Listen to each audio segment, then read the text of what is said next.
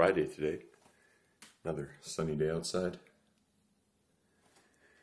Feels good. Feels good. Can't wait to get outside on my bike actually, because I think it's finally warm enough. And looks like most of the snow's melted, so the streets won't really be wet. Yeah, good days are coming.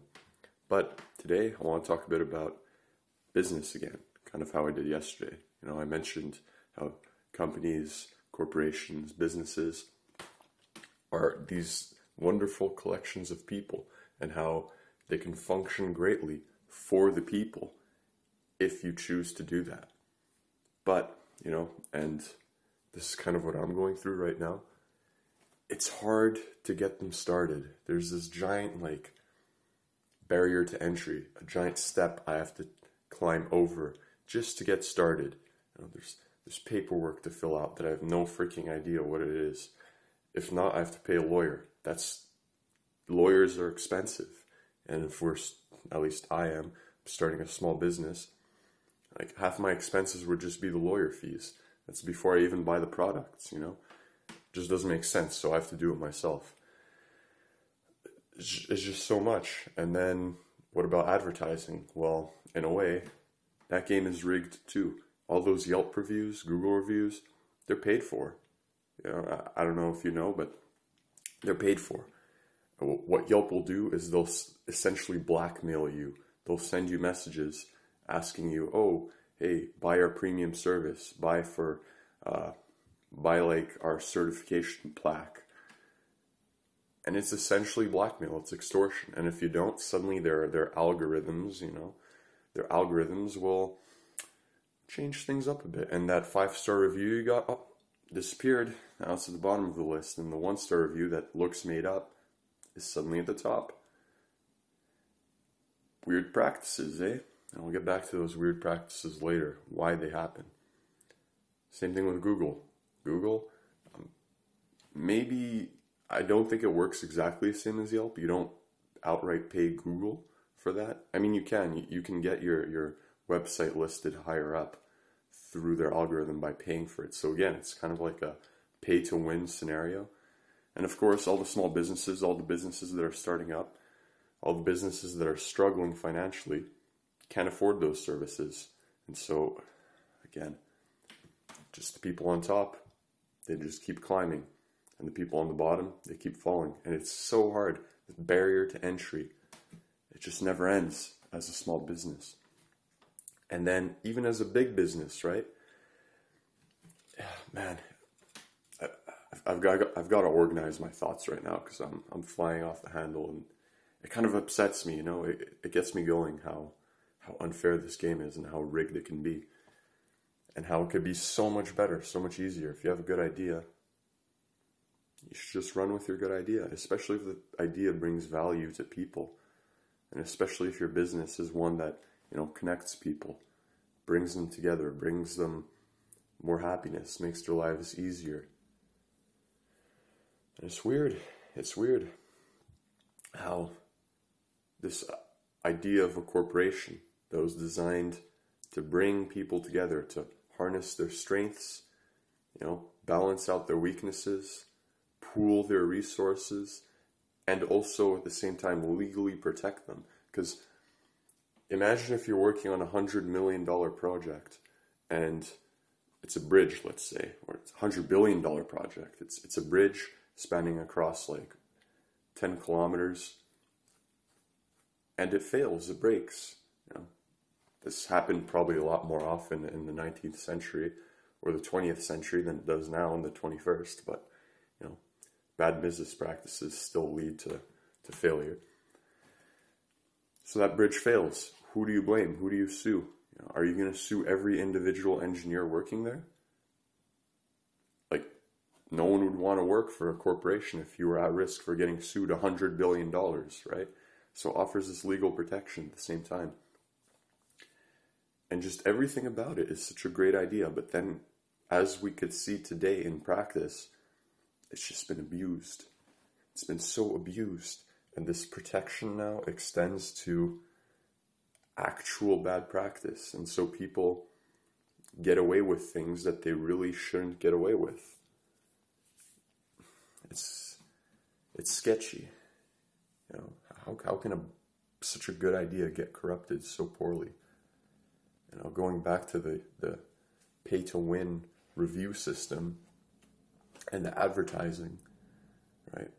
I'm not an expert on it by any means. I've only just dabbled in it. But from my perspective, the way I view it is the investors are the ones that are pushing this kind of practice. Because once you start taking profits above all else, especially when it's investor profits, investors they don't participate in the system. All they do is just provide that initial capital to help the business get over that first hump. But then in a way, it's like, it's a debt, right? It's a debt. You're indebted to these investors. And you got to pay back. So then the first hump, yeah, you got over that, but now you have a second hump. You've got to get over your investors. Because your investors aren't participating in the system. All they care about is the money. So the quality of your product suffers. Look at Yelp. I'm calling Yelp out a lot, but it's all the companies, because Yelp is what we have here. I don't know what you guys have in your part of the world. Maybe it's Google reviews, but so that suffers the same kind of flaws, right?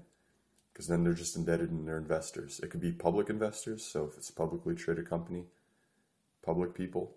But even then, publicly traded companies are mostly just owned by banks and investment firms. So then you just have to follow the money. Where does the money go, right? If it's not the customers, where does the money come from? Investors.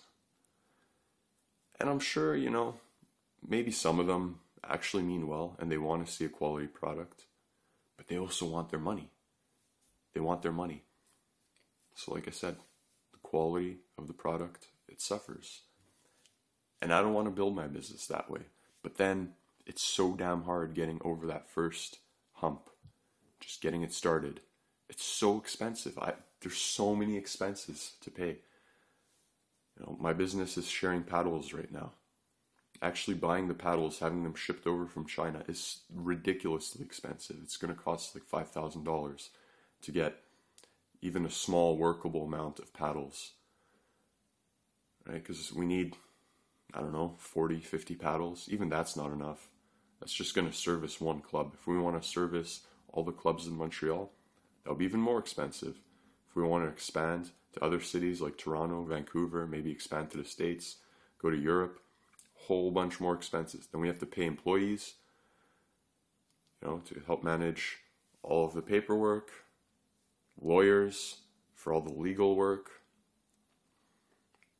not to mention all the other stuff, like, because there's operational expenses too, like me driving my car, that's a big expense. Running the website, you have to pay, trying to use Squarespace right now, seems like the best option. That's also pretty expensive, and it just adds up and it adds up. And if you don't have all of the capital, it's really hard to do. So what do you turn to? Do you turn to a loan, a bank, a debt? Yeah, you get over that first hump, but then you've just created a second hump to get over now. See what I mean? It's just difficult to do, and it shouldn't be that difficult. And then sometimes I just wonder, is it really that difficult? Is it really that difficult? Because it's something I've been really, really wanting to do. And every step I've taken so far that I've worried about how difficult it is, in hindsight now, looking back on it, it wasn't really that hard. I talk about doing what your heart wants, following your passion. Worrying about it in the future, yeah. But once you're actually doing it, when you're in the moment doing it, it's not that hard. It's actually pretty easy. Because it's like what you were designed for. It's your purpose in life, Now, I don't really believe in like design or destiny. I think we kind of forge our own, and over time we learn and we grow and we realize what's right for us. But in a way, doing what you truly, truly desire, what will bring you actual happiness, it's the easiest thing in the world.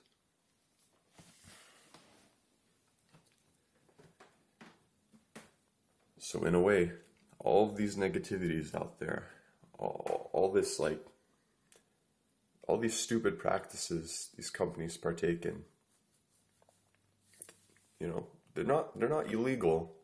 They're not illegal, which is debatable. But all of these negative practices, like I said, with the reviews, how you essentially are extorted to pay for good reviews. And then, like, how do you compete with the big boys? Because they'll wreck you in terms of capital every time. But what they can't wreck you with is quality. What they can't wreck you with is actual passion. Because they're not doing it because it feels right. They're doing it for the money. They are. Now, there's some companies that don't do it for the money. And oddly enough, those are usually the companies that you love. You love to be in the restaurants, you know, little family-owned restaurants. They have the best food. Did you ever notice that? There's no food will ever compare to that. Not even the richest food company in the world, McDonald's. They can't compete in terms of quality, in terms of value, when it comes to the little family business down the street. So that's the kind of struggle I'm going through right now. Just trying to start up my company and start it right from day one, so I don't have to deal with loans and investors and their needs and wants over my needs and wants and my customers' needs and wants and my employees' needs and wants. Because those are more important. It's the people. It's the people that are important, not the money. So yeah, hopefully I'll see you out there, you know, buying my paddles, renting my paddles, sharing our paddles, right? As I mentioned, I'm trying to bring a new kind of mentality of ownership to the world. I hope it works out.